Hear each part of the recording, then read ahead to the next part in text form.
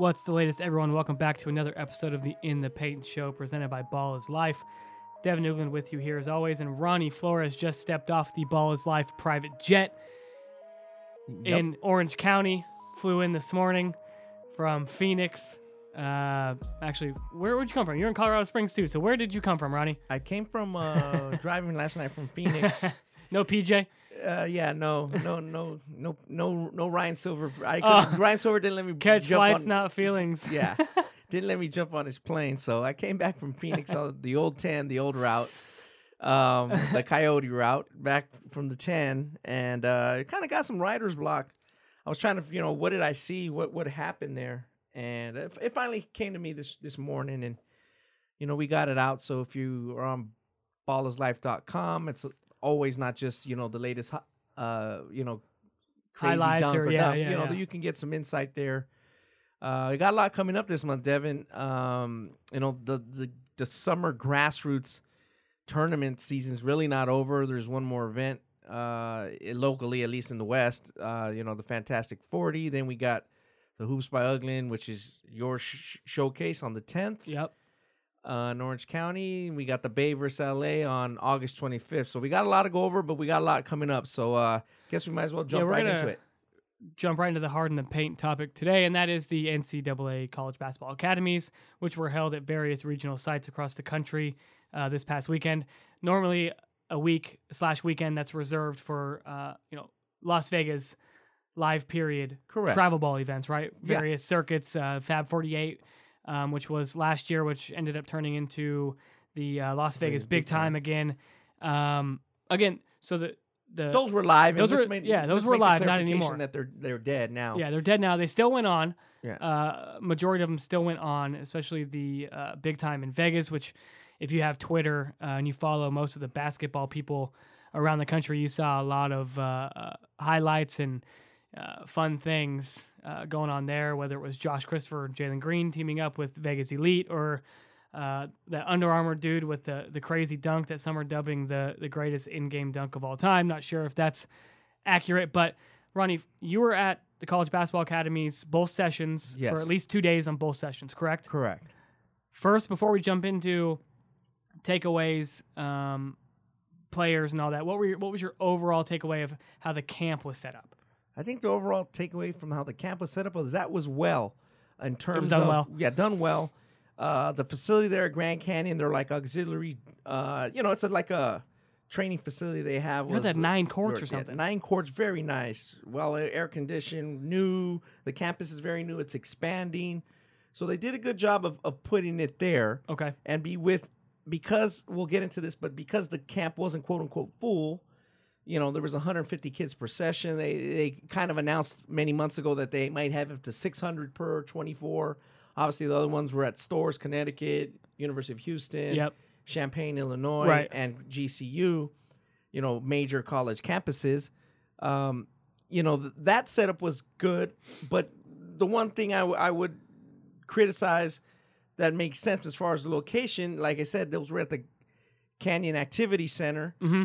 Like you said, Devin, 9's court was very nice, is you had one set of games or one game at the main facility. In the main 7,000 foot or 7,000 seat facility, gym. Right? Correct. So, again, it's 110 degrees, and it's not a short walk at all. It's there's a long distance between those two facilities. Okay. 15 I thought minutes. maybe it was like a dual. dual.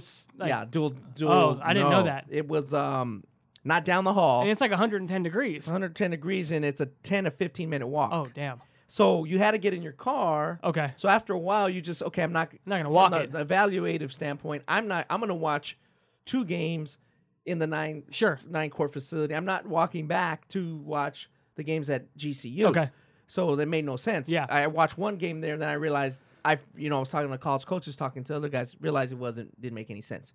And then the kids were walking around. That's tough. The kids were walking around to the dorm, too. Back to the dorm. Do you know how far that was? Oh, that was like a valley walk of death. We're gonna bring Aaron Bergen on, and I'm sure his son was participating in the second session. I'm sure he'll know kind of the full logistics of that, and we'll get his take. He may soften the blow, but I'm telling you, it was a long walk. So our guy, Georgia Jorge Ochoa, he was like, this is, and and other kids were too, like, we're walking a long distance and it's hot. If it was 70 degrees, great. Great, yeah, it's cool. No problem. So, again, and then I heard from a few college coaches, and this happened in the other facilities too. The perception of the camp, first year camp, why would you have games in the big arena when the arena is completely empty and there's like 10 college coaches and in maybe the stands some parents and a few parents? Right. What purpose does it serve? I mean, to play devil's advocate on that, Yeah. I guess it's cool for the kids to get that experience to play on a legit college court. Yeah. But then again, like you check out and you're sitting on the bench and you're watching and you're like, where are the coaches? We're supposed to be here because college coaches are watching us. That's why we're here. Correct. So a few of the first social media perceptions, again, like we say, perception is very strong. First impression is very important. It's empty. And there's a few college coaches, not as many as you expect. And then a few college coaches also told me on the back end, come on, this is a obvious recruiting advantage for GCU and the other schools.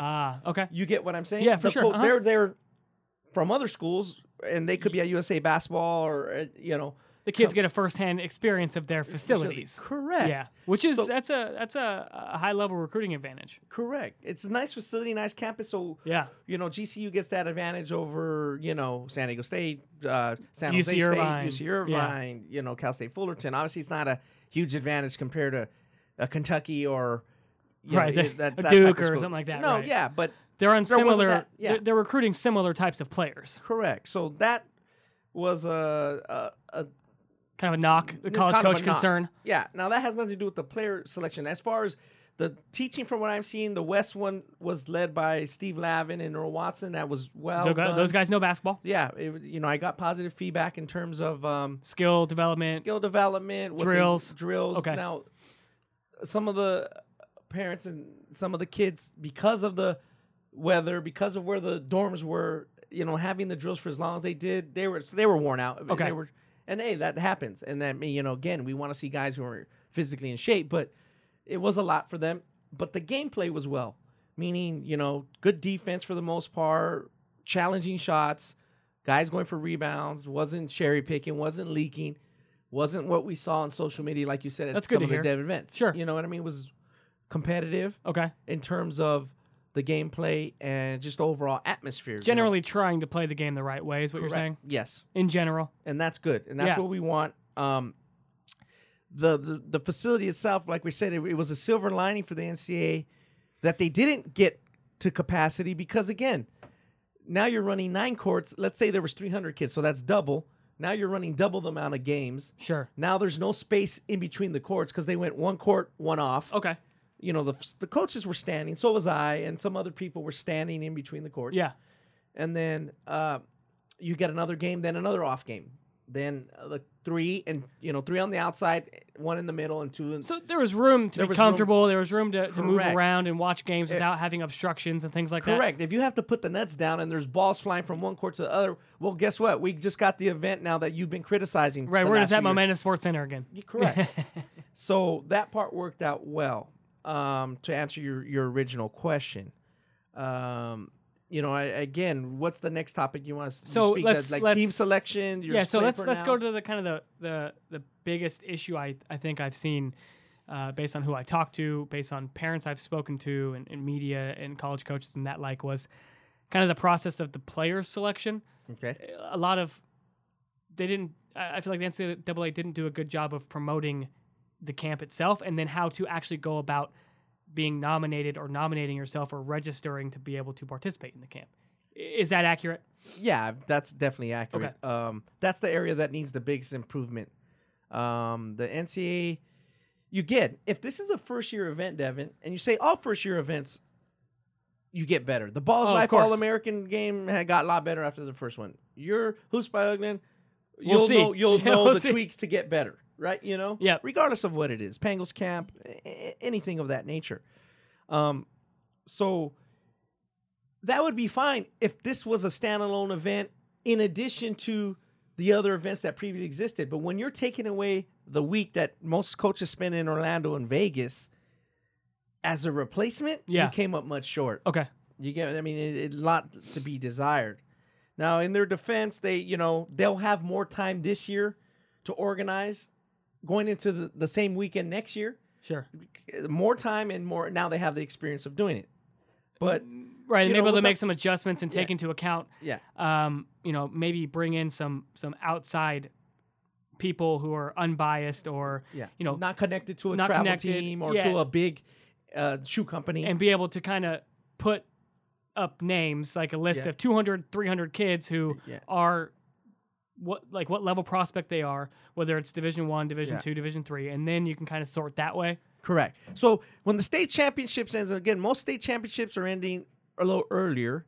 And you say Geico. Right when Geico's done, boom, you got to be On it. broadcasting Right, that, yeah. blasting that thing I out. blasted my camp started in April. Yeah. And You it's gotta not be till August 10th. You know Yeah, what I mean? Yeah, that's the point. You Yeah. you gotta, like you said, have good publicity, good social media to get it out there. And so people know the deadline, because this year, what I'm gathering from people that were there, the NCAA spent upwards of a good 7 figures, maybe even 8 figures on the camp. So what's the point of the deadline that a lot of kids don't know about if you're not full? The deadline to register, right? The deadline to register. And you were still half Full. empty. So Yeah. the deadline is artificial. Just move the deadline. Take some common sense. You're not dying over here for flights. Well, You're not, especially- oh God, the flight went up $50. And especially because a lot of the Yeah. people who lived 400 miles and closer ended up, they rented them a car. Sure. So all you got to do is call up Yeah. Enterprise and be like, hey, I need a car for I need Joe 100. Smith. And you're renting Right. 150, so you're getting a good. The money wasn't the issue. So Okay.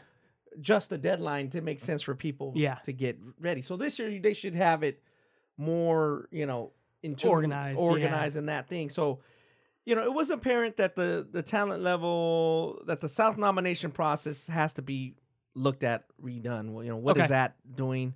And then the process of a college coaching staff nominating talent Okay.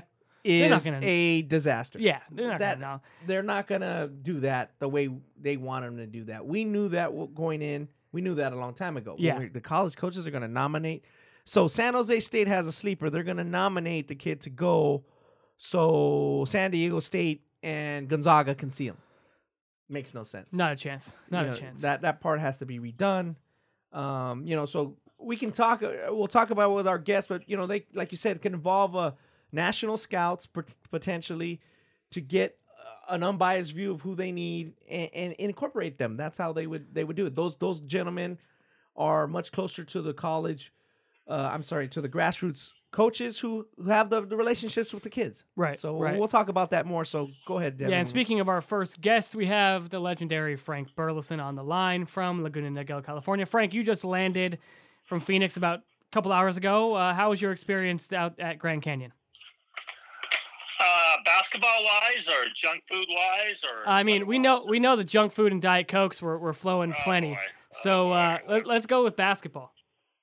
Well, first off, the first thing to come to mind is, and if you didn't tell the listeners, I was there for both sessions. So Yep. I basically got there Monday and then from Tuesday, Wednesday, and then the first session ended late Thursday morning with the last set of games. And then everything else started the next Friday and went on pretty much the same cycle. They tweaked it a little bit.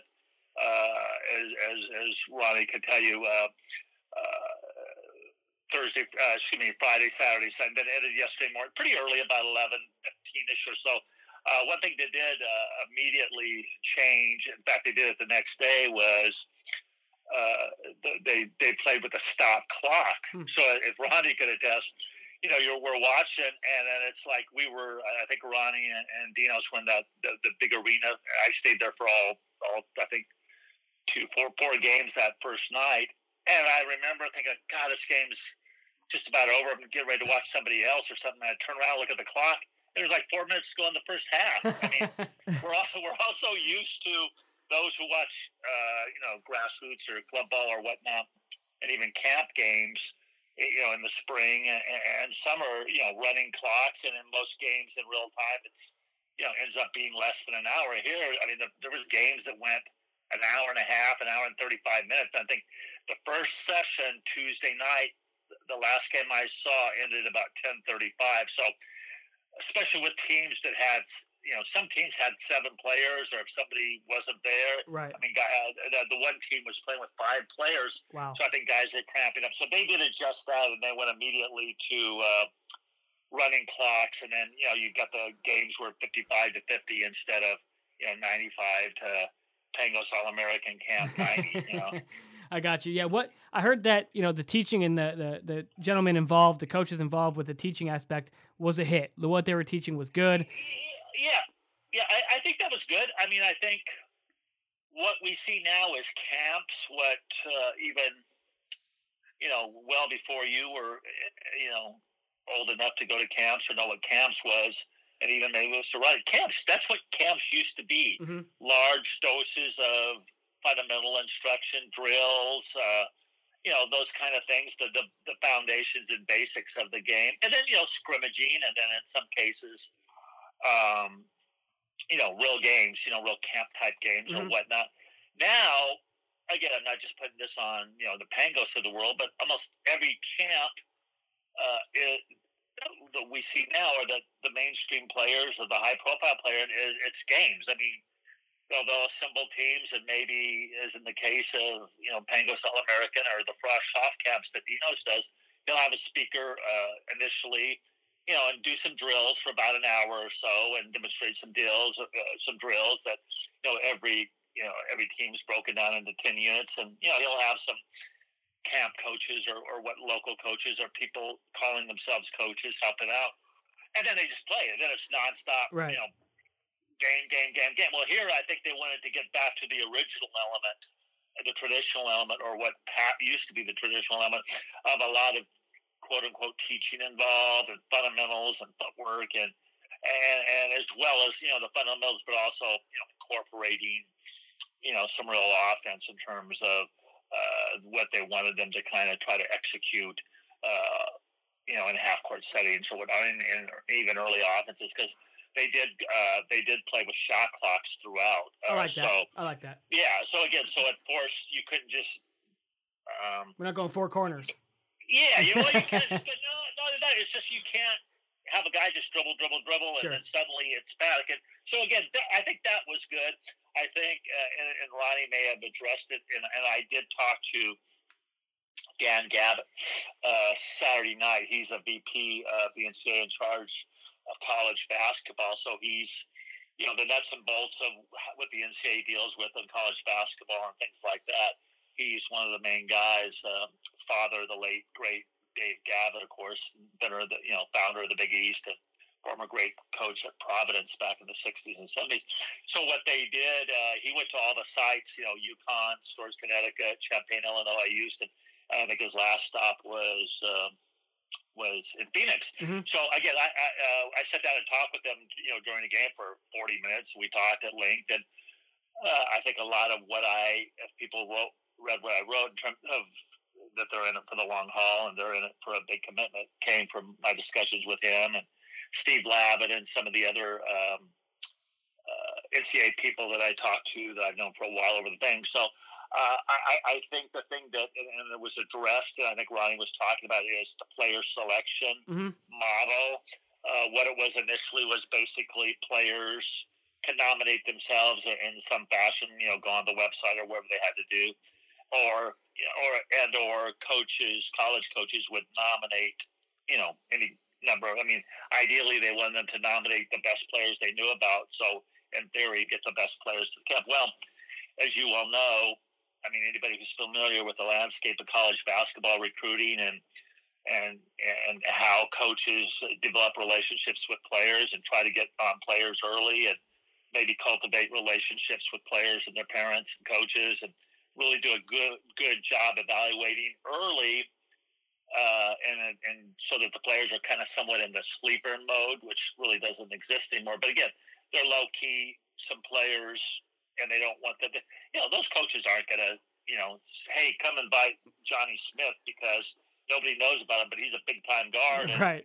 Even though we got a great chance of sneaking him out and getting him before him, but suddenly he's playing in front of 150 coaches from pretty much across the country, and he's got 25 scholarships offers, and that little school that worked its ass off trying to recruit this guy is suddenly tossed to the wayside. So I think that was something they didn't think through, and I know a lot of the coaches, most coaches didn't nominate real legitimate players, or they would nominate guys that they knew they weren't involved with, right?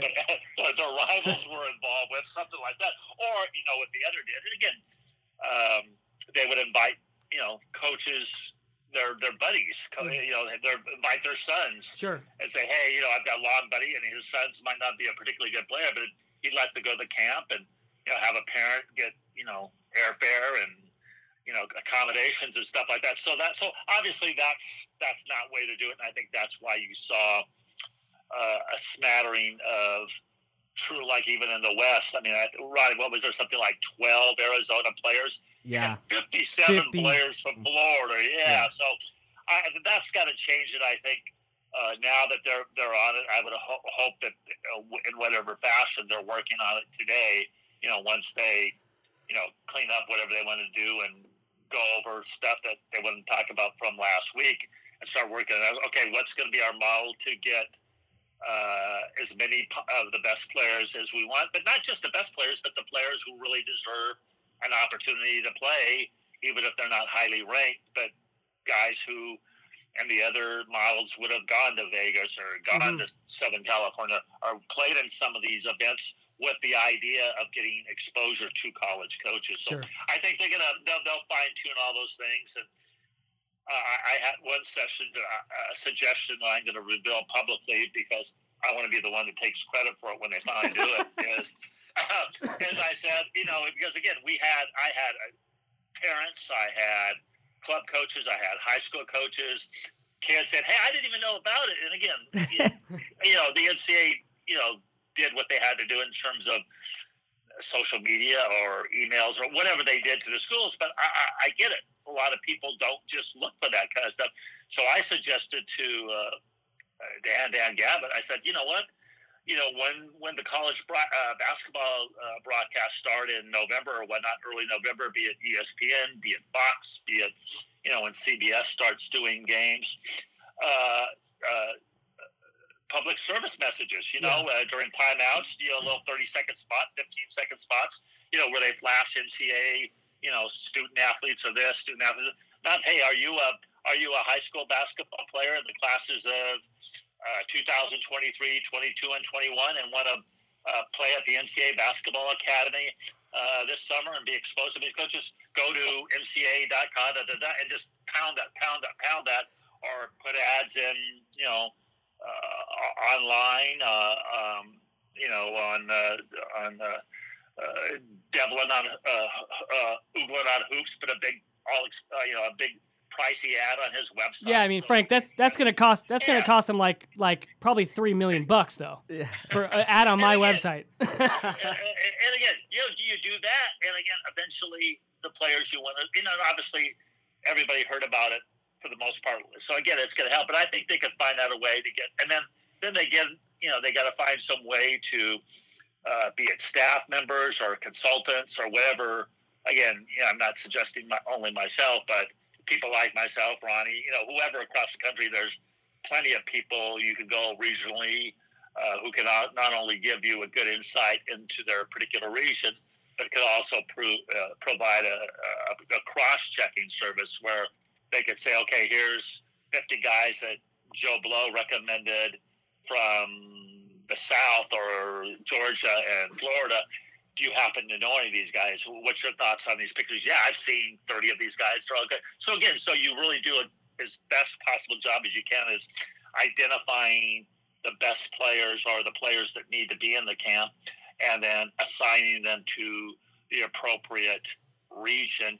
And then one other thing is, I didn't know if you noticed that or if you read it, but the players were basically broken down into three. The teams were into kind of three plateaus, three leagues. There was, 80s NCAA championships, 90s NCAA championship teams, and then 2000 championship teams, and it was red, white, and blue. And the Reds were, and again, they didn't promote this, but because, I can understand why. The Reds were where they put, for the most part, the players they thought were the best. Okay. Going into the thing, the white was the middle level players, and the blue were the ones that to their, to whoever, how they gauged it were the lesser of the players. And I think, what happened was some guys were playing in the middle division or the last division that should have been in the upper division, and vice versa. There was players playing with, very, very good players who really weren't that caliber player, and maybe they would have been better served to play on a lower level. So they got to do a better job of identifying what particular level platform that these players are playing at. And again, some of that might be in just the recommendations or the evaluations that whatever consultants they use to determine that. But also, hey, come, in that first day when there's a lot of drilling and stuff, well, instead of, when you're drilling, have like the old Little League tryouts or even some basketball tryouts where you watch guys drill for an hour and a half and have a draft. Again, obviously you're going to know the bulk of the players and they're going to stand out, but if you see, look at their numbers and don't know their names, just look at the numbers and you've got your 12 coaches say, okay, each guy already starts out with 6 of the elite players or 6 players that we know, because we know who's recruiting and stuff. And then to fill out your roster with your next 3 players, let's just have a draft based on what you saw in the drills, be it their fundamentals, their skill level, their athleticism, their attitudes, their enthusiasm, and just do a draft. You know what I mean? And that way, instead of just predetermining 7, 8, 9 guys and kind of hit and miss that way, for the most part, everybody's had a little bit of a chance to be actually evaluated for a couple of hours or to show off some of the stuff that they're capable of before they're assigned a team. Gotcha. Frank, you mentioned that, it already being predetermined. I think that created a scenario where the college coaches kind of picked up on the fact that, 2 or 3 teams had the better prospects.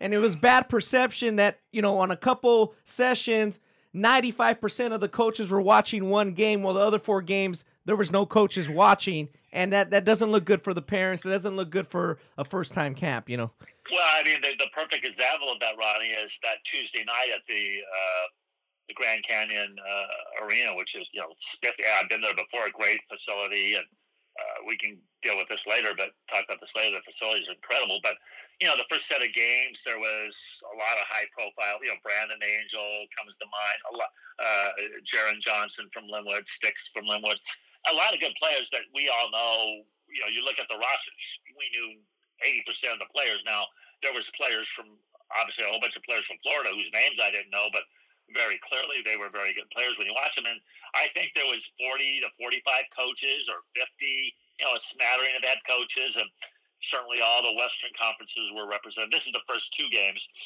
And then the second second session, and a smattering of coaches from across the country, actually.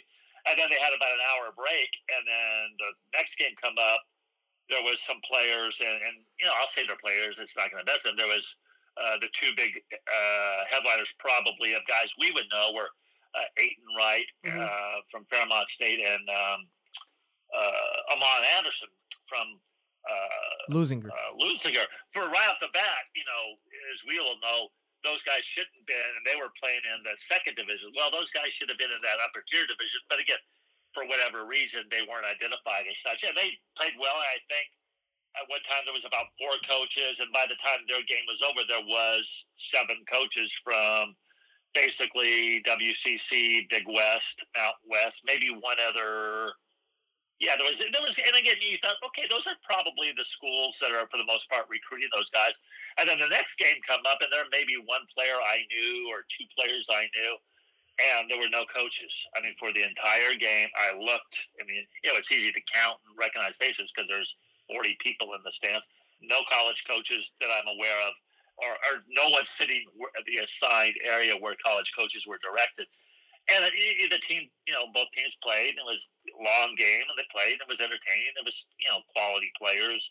What level? I don't know. But if you're like Ronnie said, if you're a parent or you're a kid, and you look at the stands and you say, wait a second, I flew out here from Florida or Utah or Idaho, Dakota or Idaho, and this is a great opportunity to be seen in front of coaches. And I'm playing, and I see no coaches.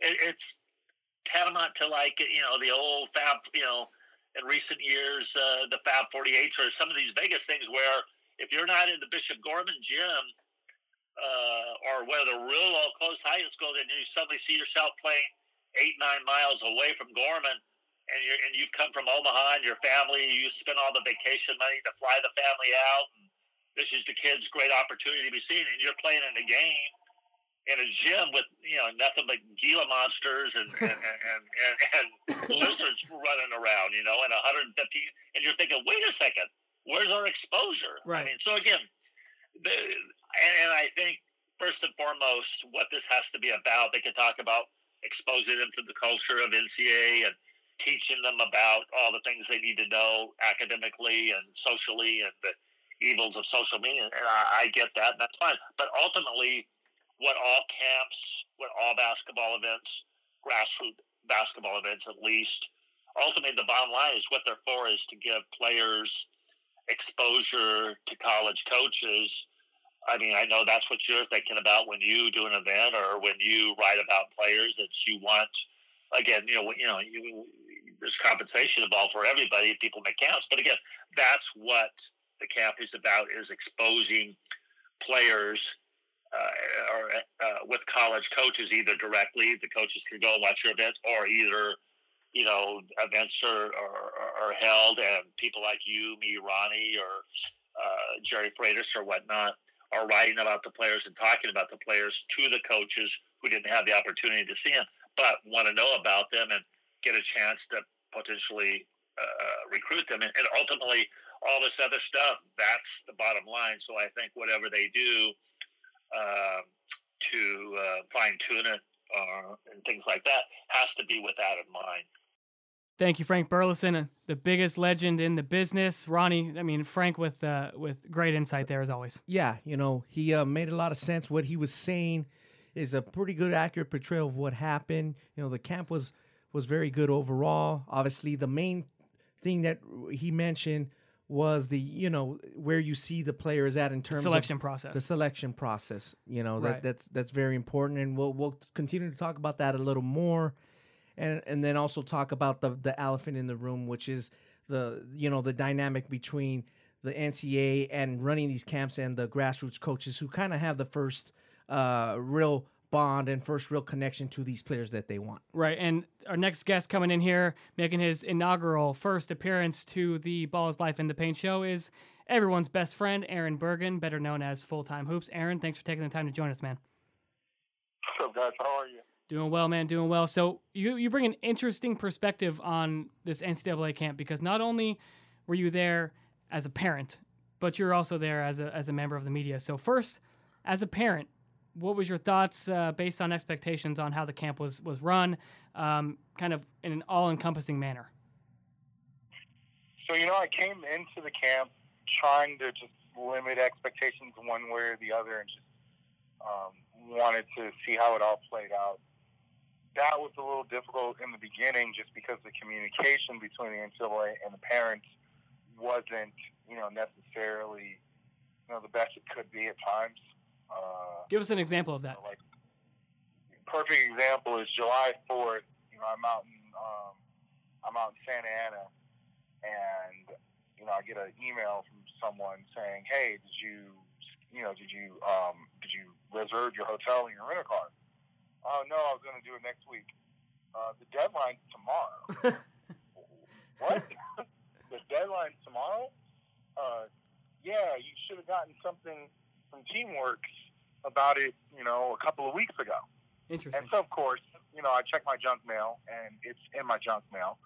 So then I get on the phone, and I find out you're supposed to go through Shorts Travel Agency. I find out later in the evening, around 3:30, so I call at 4. Shorts' hours is, Shorts closes at 5 o'clock Central Standard Time. So then I'm told, got to call back tomorrow. I call back tomorrow. The phones are jammed.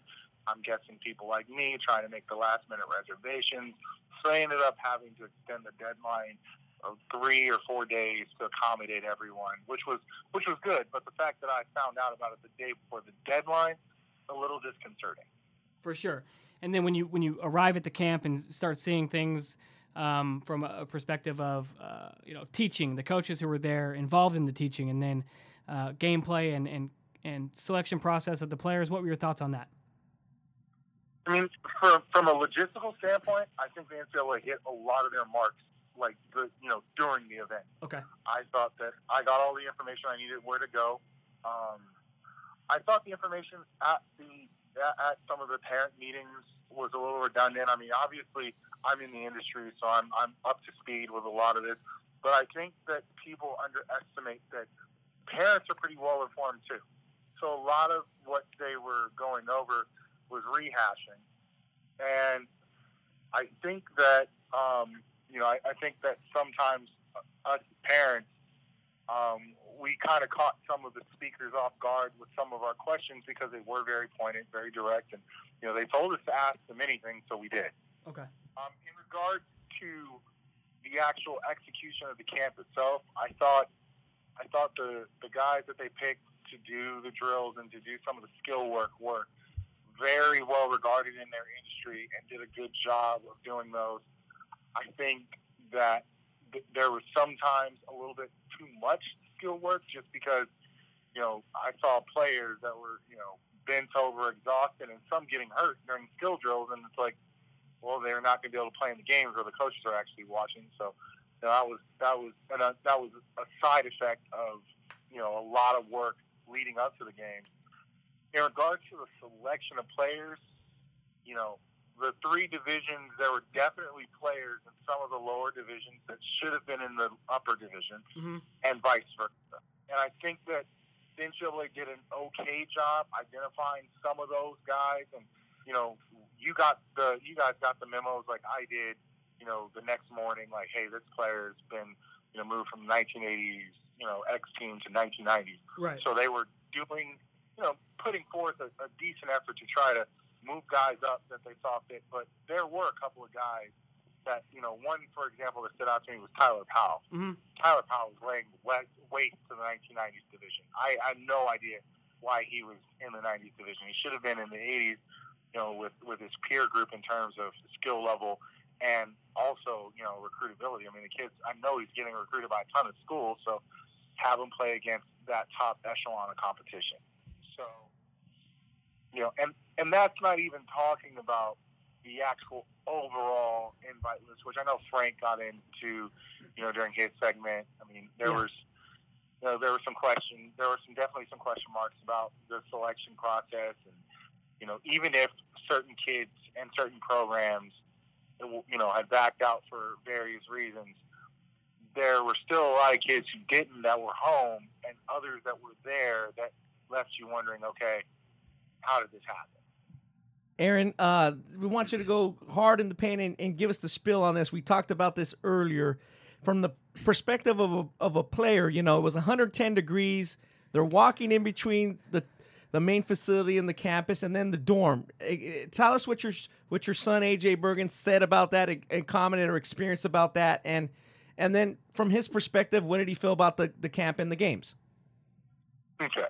Well, the first day, I think we all kind of got hit with that, and I know AJ walked from Ironwood down to Canyon Athletic Complex, and he said it was pretty daunting. I mean, SoCal kids aren't used to walking in 110 degree heat, for a good mile. Right. So fortunately, they learned their lesson and started letting the kids use the golf carts. Oh, okay. The first day they were, even parents, we walked from Ironwood because someone said, oh, it's a little bit of a walk to get to the gym, but it's doable. A little bit of a walk. We're following, yeah, right. So we're taking a little bit of a walk, and parents are walking.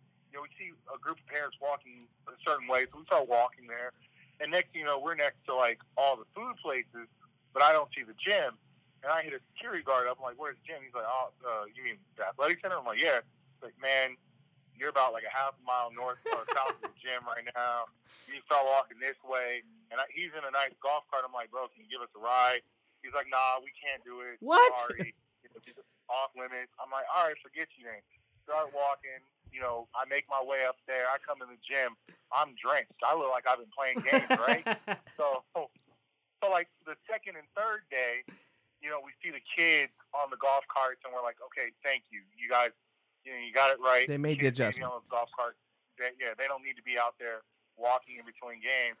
And then finally, you start seeing some parents, and you realize that, okay, they're adjusting. They're figuring it out. Just like the first camp, session 1, the first games, they were running 20-minute stop clock games with media timeouts. Right. Like media timeouts. Were they running? Yeah. Were they running some ads? Yeah, I do remember that. Clue, bro, but they were doing media timeouts. So like on teams with 8 kids in the roster. Wow. So Yeah, of 7 course, and 8 they're kids. high school kids who aren't used to games this long. So by the end of the night, you had half of the camp, with cramps, over at the trainer's table.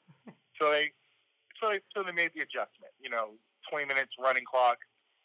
They did the media timeout, but they didn't do, at 16, at 12, at 8, and at 4. They did it at 9 minutes and kept it moving. Right. So I will say from a reactionary standpoint, they were able to evolve as the weekend went along. From AJ's perspective of the camp, we asked him, after he left, what you think? He's like, I had fun. It was an opportunity for him to, interact with a group of kids that he hasn't met before, as has been brought out multiple times on social media because of it being easier to get direct flights between Florida and California. You had a lot of Florida kids at the camp, so our kids aren't necessarily, in San Diego. We don't come across a lot of kids from the South unless you're playing on, high-level clubs like, some of the clubs, Compton Magic, Game Point, et cetera. You might play against those guys, but not on a regular basis. So getting an opportunity to interact with a new peer group, he was able to befriend a kid in Arizona, Carson Basham, who who's had a real, he had a good day 1, and then he bowed out due to injury. But he said the camaraderie that the guys were able to forge, during the dining hall and, in between games and things like that. He said the social experience was great. And from a basketball perspective, he said, it was challenging. Now, granted, he is a 2021, would find the 1980s division challenging because there were only 12 2021 I think 12 to 14 21 prospects in that division. Most of it was rising seniors. Right. So, that's like 16 and under kids playing 17 and under. So it was challenging for those guys. So he got a lot, I felt, out of the camp. The one thing he didn't really like, and it was where we kind of had a divide, there was this one skill court where it was really dynamic, super dynamic. They were doing 3-on-3 stuff. It was real active. I thought the coach paid a lot of attention to detail, stop the drills to show kids how to screen properly, etc. And, AJ's like, I hated that court. He was so annoying. I was like, are you serious? He's like, we stopped every other minute, for little things. I'm like, AJ, those are the little things you guys got to drill down on, right. Paying attention to those fine details. And then the optional court, I think, some kids felt like it was a little much. I think Gannon Baker does, has a niche that he's carved out in the training world, but some of the kids, they were kind of over the whole tennis ball thing, and they by Saturday, the number of kids who were going to that court, you can see it decrease as the weekend went on. That was based on choice. That court was based on choice, is what you're saying? Yeah, that court was optional. Okay. It was court. They said it was like court 13 or not court 13, like station 13. Okay. So it was something you could do optional, and I think a lot of kids by the end of the weekend were opting out of it, just for one reason or another. But overall, his perspective of the camp was that he found it to be enjoyable. I think all the kids were really excited about, the gear they got from the NCAA. The backpack. The first thing he said when he saw that backpack was, "Dad, this is like the school. I can wear this to school. This is a school backpack." And then you punked him for it, right? You took it, all right, Aaron? Exactly, right? Oh, you already know. Like, I took it to work today. It's a wrap. We've never seen that again.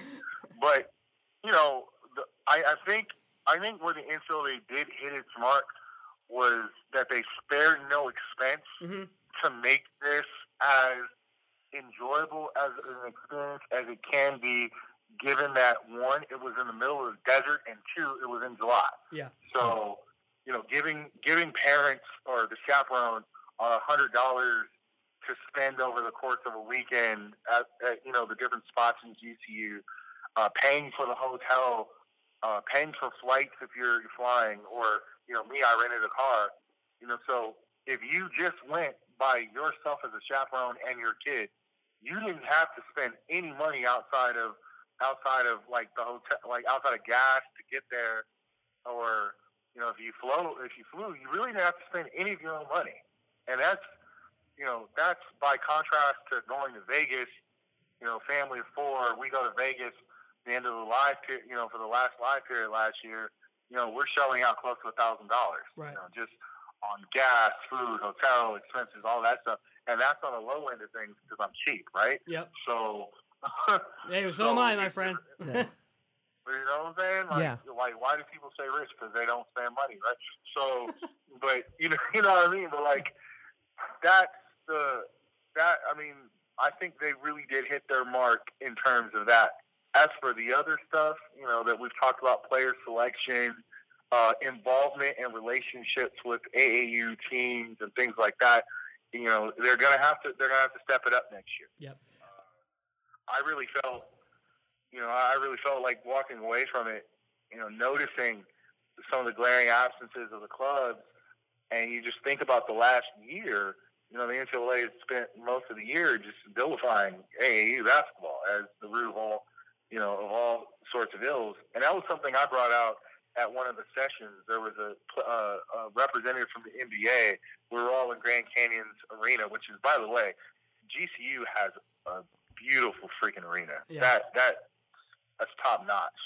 So, you know, he starts his whole speech talking about how, you know, the Rice Commission felt that AAU basketball had no central governance, which allowed for the influence of, you know, of runners and agents and this, that, and third. And so, like, he opened it up to questions, and I was like, listen, man, like, I appreciate what you're saying, but, like, 99% of AAU or travel basketball will never have contact with an agent or a runner. Yet, you base the premise of all these reforms on that premise. But then, so you penalize all these clubs that are doing it the right way to, you know, to make an example out of a few bad apples. But then at the same time, you give the NBA Plie Top 100 camp, you let that become a live event. So you're giving that top tier that supposedly is where the issues are, you're giving them, you know, more exposure compared to the rest of the kids. So it's like, it was, you know, I use the word duplicitous to describe it. Hey man, can you define that for me? Because you use way too many big words out of your thesaurus. Oh man, just, you know, it's like speaking out of the side of your mouth. You say one thing and then you're saying another. Got you. So it's, you know, and so we, you know, I mentioned that to him, and you know, the guy was like, you know, those are really good points. You should definitely bring that up to the NCAA, you know, in terms of next year in the calendar that they're creating. I'm like, well, the calendar's already out, so I don't know how much exactly they're going to, you know, change it. But, you know, point taken. Thank you very much. But going back to my point about, you know, about AAU, they spent the whole year just making AAU out to be the bad guy, and then they turn around and say, hey, send your kids to our camp. And it's like, you know, it's like me as like the cream of the county. If I spend the whole year just like bashing a certain kid, and then I turn around and be like, hey, do you want to come to my camp? It's like, hell no, I'm not going to go to your camp, bro. Are you serious? Yeah, there's some. The whole year just talking crap about me. Yeah, there's some arrogance there.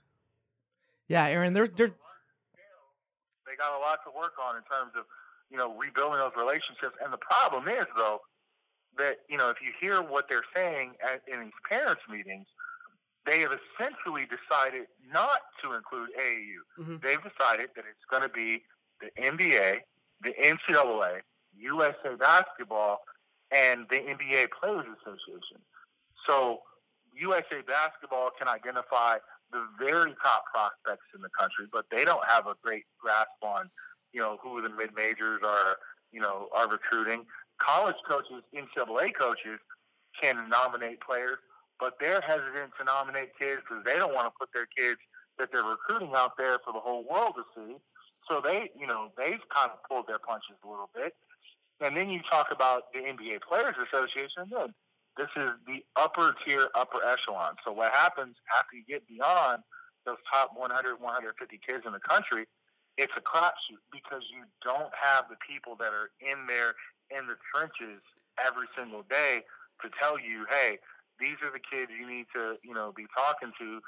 And it's crazy because they've got this whole Rolodex of scouts. I mean, they've got us. We all got to apply every year to get our scouting services recertified. So they know that there are people out there that can help them, but they just got to use them more. Yep.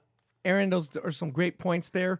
Now, for a minute, take the full-time dad hat off and put the full-time hoops on. Who are the 5 or 6 players, maybe a few players that stood out to you from the evaluator standpoint that you didn't know that much about or you thought really stepped their game up and helped themselves?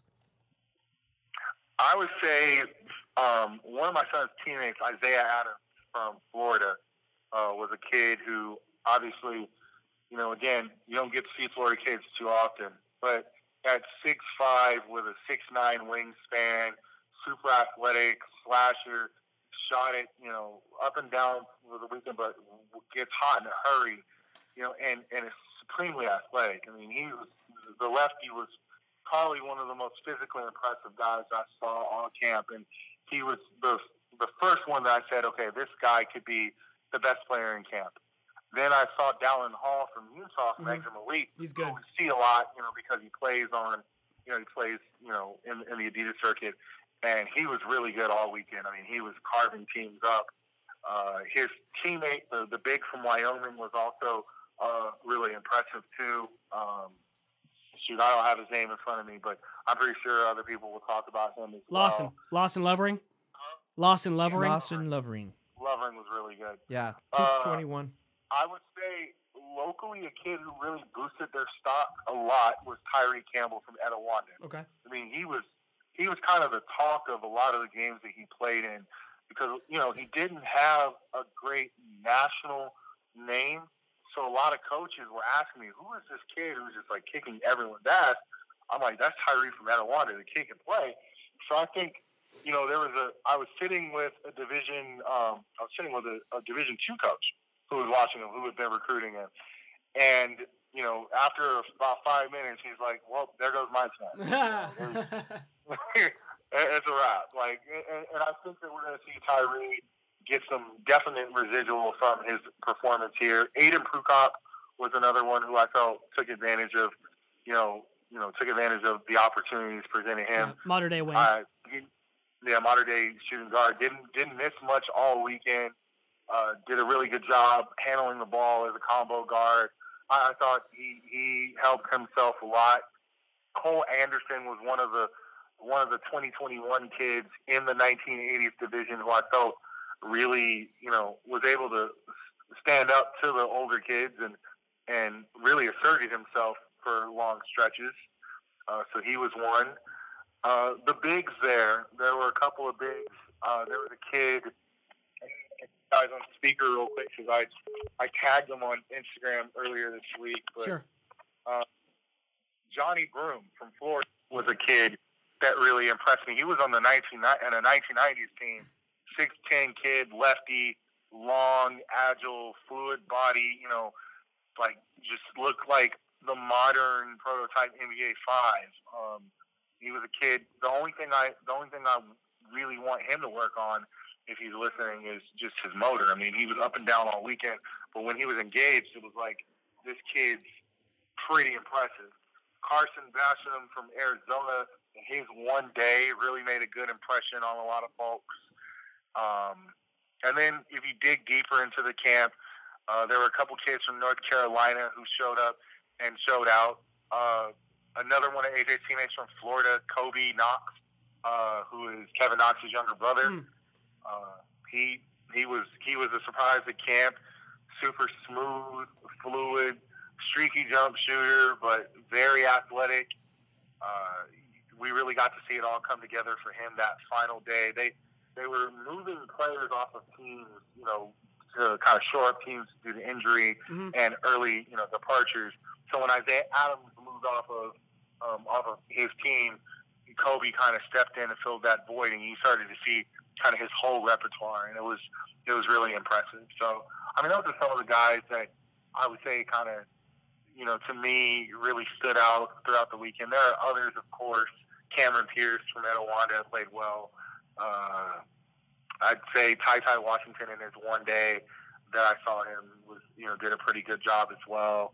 He's another one I think was in the 1990s division. I'm like, okay, like the guy's been offered by like half the country. Why is he, why playing at the lower levels? So those are kind of the highlights for me. It was like I said, they didn't get any of the top 100 guys for USA and those guys, and they didn't get the guys that were at Vegas, in Vegas this weekend. But the group that they did have, I mean, if you were a mid to high major coach, you weren't going to leave totally disappointed, because there were some kids that you're at the very least monitoring throughout their senior year, or you might offer afterwards. Cool. Aaron Bergen, full-time dad to AJ Bergen and Samantha Bergen, but better known as Full-Time Hoops to everyone who's on Twitter. Give him a follow. He's always putting out great content about San Diego area players, and does a great job of covering guys from high major levels to Division II, Division III, NAIA. Aaron, we appreciate your time. Much love, guys. Talk to you soon, buddy. Thank you.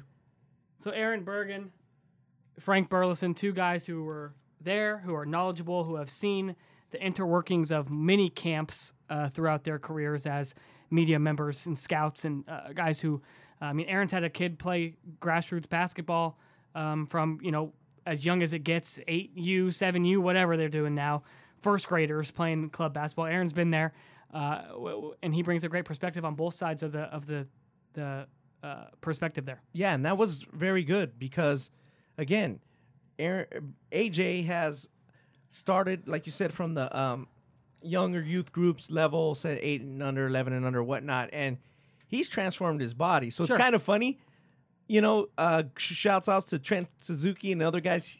Aaron has really done a good job. So if Aaron is pooped out and can't handle that, death walk, I can't imagine the other kids must have been just tired. Yeah. And it showed in the gameplay because there's only, he said, 7, sometimes 8 guys on a team. Okay. And it was just too long. It was too much. A couple college coaches told me, the skill and drill work was good, but it was maybe a little too long. Yep. And then my perspective is if there's 22 teams and there's 7 teams, how hard would it have just been to go to about 9 players per team and make it 18 teams or right, whatnot? 1 less team or 2 less teams. Yeah, balance it out. And Frank hit this point a lot, and Aaron went into it in depth. This 1980s champions, 90 Louisville, 85 Villanova, 90s teams, and then the weaker, younger teams are the 2000 teams. Why do that? Just put them in. Just put them in 3 20s, 3 21s, and if you can, 2 or 3 20. Mix 22s, it up. Mix it up evenly. Mix it up evenly so the coaches watch each game evenly. Right. After a while, it didn't take rocket science to realize, okay, I'm going to watch the team with Keith Dinwiddie, with some of the other guys that are from the 220s that are in the 80s teams. The coaches were all watching those teams. And that kind of brings us back into the point where the biggest miss, I guess, because from everything I've heard from everybody I've talked to, college coaches, you, Frank, Aaron, the teaching and the coaches who were there and the guys they brought in to do it were knowledgeable in basketball and did a good job of what they were doing. Yes. The issue at hand is the selection process and then creating the teams from that selection process. You've got to bring in guys like Frank. You've got to bring in guys like Van Coleman, Clark Francis, if he wants to, Ronnie Flores, others, guys with scouting services like Aaron mentioned. There's a Rolodex. You have to go into the NCAA portal if you want to have a scouting service. Show examples of your scouting service and then get recertified every single year so they know who based on region who is covering these guys, on a year-round basis. And And that also brings into account bringing in the grassroots coaches, travel coaches, AAU coaches, Ronnie, because they're going to put up, if they're able to find some kind of common ground, they're going to put up guys on their team, and they can kind of say, oh, he's being recruited by blank, blank, blank. He's being recruited by blank, blank, blank. And you can kind of see who are the top level guys and who are the guys who, maybe be like a D2 guy. Then you can formulate the teams in a balanced manner. But the question is, how do you get the club guys involved when, like Aaron mentioned, not only have you vilified them prior to this, you're publicly shitting on them at the event, from what Aaron said.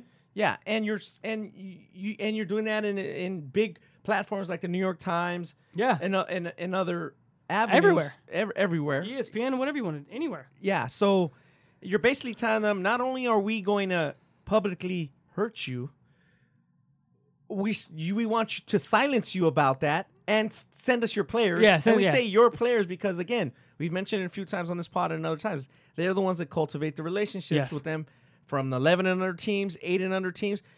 AJ's known his game point coaches for 10 years. Right. So you think that's going to Charlie Mercado's going to be like, AJ, don't go. He's going to listen to Charlie Mercado. Well, not just that some guy from the NBA Players Association or the NFHS is going to be able to guide AJ better or more, or he's going to listen to him more? No, AJ's going to listen to Charlie Mercado and his father. Yes. So that's the problem and dilemma they have. So that's kind of the elephant in the room. So as we talk about that, how are they going to incorporate the grassroots coaches / travel ball coaches? What are they going to do to make them feel comfortable in being a part of this? Sure. Sending their kids, wanting to send their kids. As this week proved, as you watch, like you guys said, on social media, you watch the Balls Live Twitter and Instagram accounts. There's a platform for these coaches to go to. I talked to some AAU coaches. They were saying, I can be in Vegas right now. Mm-hmm. I can be playing with Vegas, my team. Based on social media, like a bunch of people were there. It looked like a fun time. Yeah. Everyone's having a good time. Why don't they want to have fun? Right. They grew up watching OJ Mayo, or maybe that's even a little old, but that group, Jabari Parker, Andrew Wiggins, Derrick Rose, maybe a little old, but yeah. Yeah, they grew up watching those guys in those events. We're like, wow, I want to do that. Right. Or they keep hearing the stories. So of course, Josh Christopher, Jalen Green, they want to play in Vegas. Yeah. Josh's older brother played in Vegas. That's where all the camera guys are. Yeah. We had like 7 Balls Live camera guys there. And it was necessary. And it was worth it. Yeah. It worked out. So they do have some leverage. They do have a platform. They do have a place to go. If an NCAA could say, well, great, there's no coaches. Well, they have the relationships with coaches, especially programs that produce players. And to be honest, as I've mentioned on Twitter and I mentioned before, a vast majority of travel coaches are not playing in front of that many coaches anyway. Right. Or any at all. Right. So they want to go play. Yeah. What are you telling the rest of the kids that are not at these camps? Mm-hmm. Don't play? Mm-hmm. That kind of the message you're sending. Oh, these guys are, money grabs. These guys don't have your best interest. I don't see how that is all the way around. It's tough. And I think kind of you've been speaking and, we've been listening to everybody come on and I've seen things on Twitter and whatever. I'm kind of trying to think of a way to make that happen and have the two parties coexist and the two sides work together. I mean, so you had 2 high school viewing periods this year in June, right? Why not make one of those the NCAA College Basketball Academy viewing period? One Correct. High school period, one in the final period in June being the College Basketball Academy, and give club basketball back the end of July, one of the weeks in July. Correct. I think that's the main consensus among people who do this for a living or do this a lot. You added June, which was good. That all came off. You need to add viewing periods because that'll help with evaluation. It'll help with the abundance of transfers and being able to see guys in various different aspects of the game and identifying what level they're actually able to play at. So you got Peach Jam with Nike, you got the Adidas, you got Under Armour in the first week of July. It's almost a consensus among people who there still needs to be another week. Give one back. I don't know which week it is. Maybe it's the week again, but again. Gavitt, as Frank pointed out, said the camps are not going anywhere, and he mentioned in that New York Times article that ship is sailed. Yeah. So there's going to be kind of there's a head-on collision. Yeah. So where does it end up? It's a game of chicken. Yeah. Where does it end up? It's going to be very interesting to see how the grassroots coaches do. They operate independently? Do they come together a little bit and try to say, hey, we need to do this on a united front across shoe company lines? Sure, yeah. Whether I'm a rich, you're a poor guy who's as a small. In July is what we're talking, right? Yeah, just in general. To compete with if they have to compete with the camps, right? What are they going to do? Are they going to say, no, we want them to go to the camps? That's fine. They but again, when you're publicly bashing that group and painting a big brush, that's where people have problems with it. Sure. Because as Frank mentioned, and as I've publicly stated and publicly written, the vast majority of them are not bad apples. They help a lot of kids. Mm-hmm. They pay for a lot of things. When a lot of people who may not be aware, especially these groups that are helping running these camps, some of them do know, but some of them are not. Who is these kids going to call when they run out of? I don't have gas money to get an event. If their car breaks down, if they have problems with their parents at home, they're not calling the NCAA because the NCAA is not going to give them gas money because then they'll be ineligible. Yeah, they're not calling the NCAA. They're not calling anybody with the NFHS. Right. They're not calling anybody with the NBA Players Association. They're calling their travel coach. Right. That's just the bottom line. Whether it's to, hey, coach, I need somewhere to sleep. My mom, something's wrong at home. Something's wrong at home. We're a little short this month. We can't get to that tournament. I can't go. Okay, we're gonna cover it for you. We're gonna cover it for you.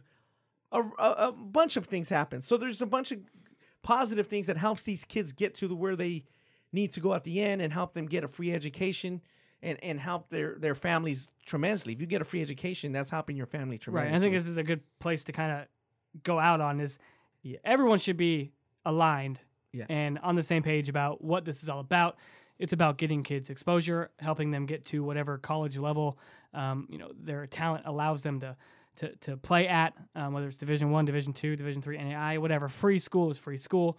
And it's about getting them in front of college coaches and limiting viewing periods for college coaches. I know D2s and D3s, NAIs, and JUCOs are allowed to watch more than D1s.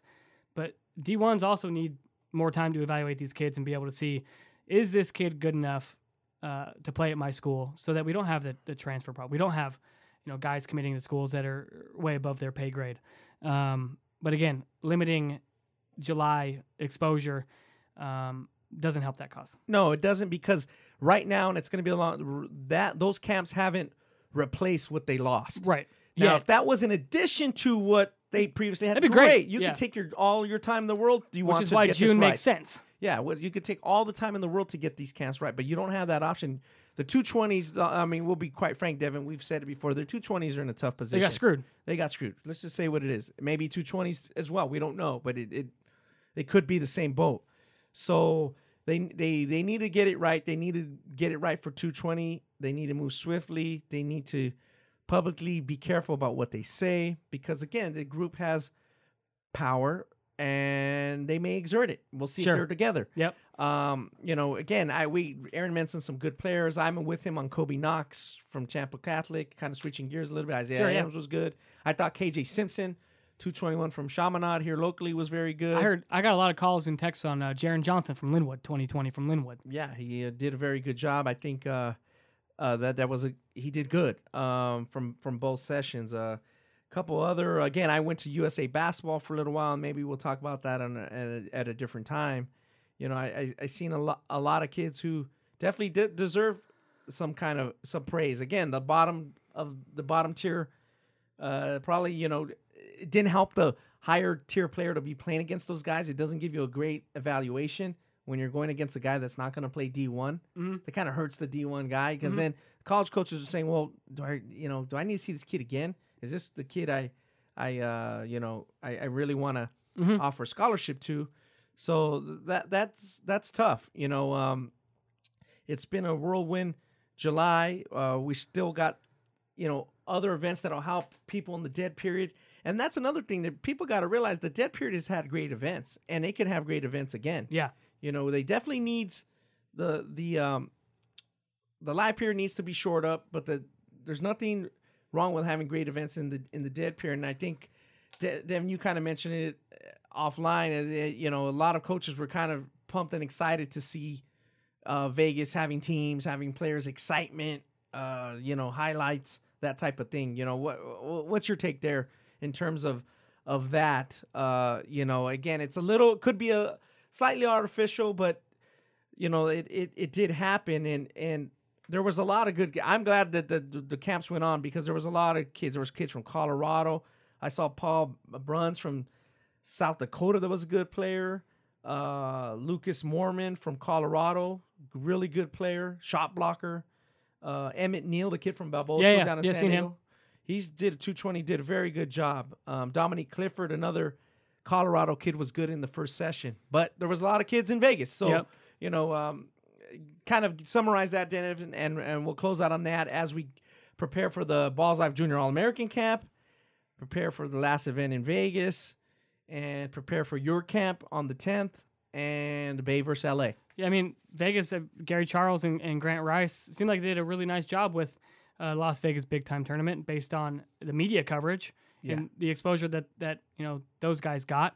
But again, we're not going to be able to kind of see the impact of all this for at least another year or a couple years down the line if the calendar stays the same and the NCAA camps stay in that July live period space. If the camps are about the same as they are this year, next year, it's going to be abort mission. Yeah, it's going to be bad. Or you need a whole big time reform. You need a big time reform. It can't stay. It has to get much better every year. Basically, the player personnel and the player selection process. Okay. Yeah, it seemed like the player selection process was the biggest miss of the College Basketball Academy, but there were a lot of hits, as you guys heard from Ronnie and Frank and Aaron, our guests earlier. So, there's plenty of time to get it right. And as we continue to get it right with our podcast. Yeah.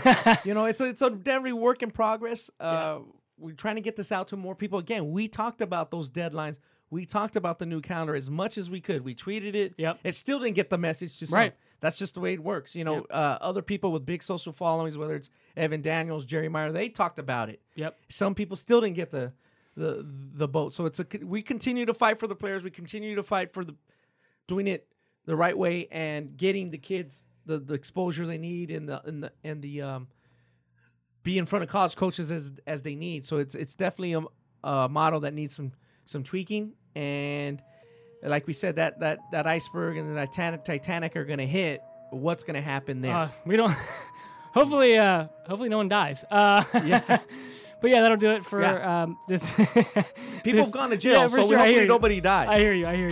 Yeah, I hear you. That's funny. But we appreciate you guys listening in to another episode of our In the Paint show. For Devin Nuglin and Ronnie Flores, we'll see you next week.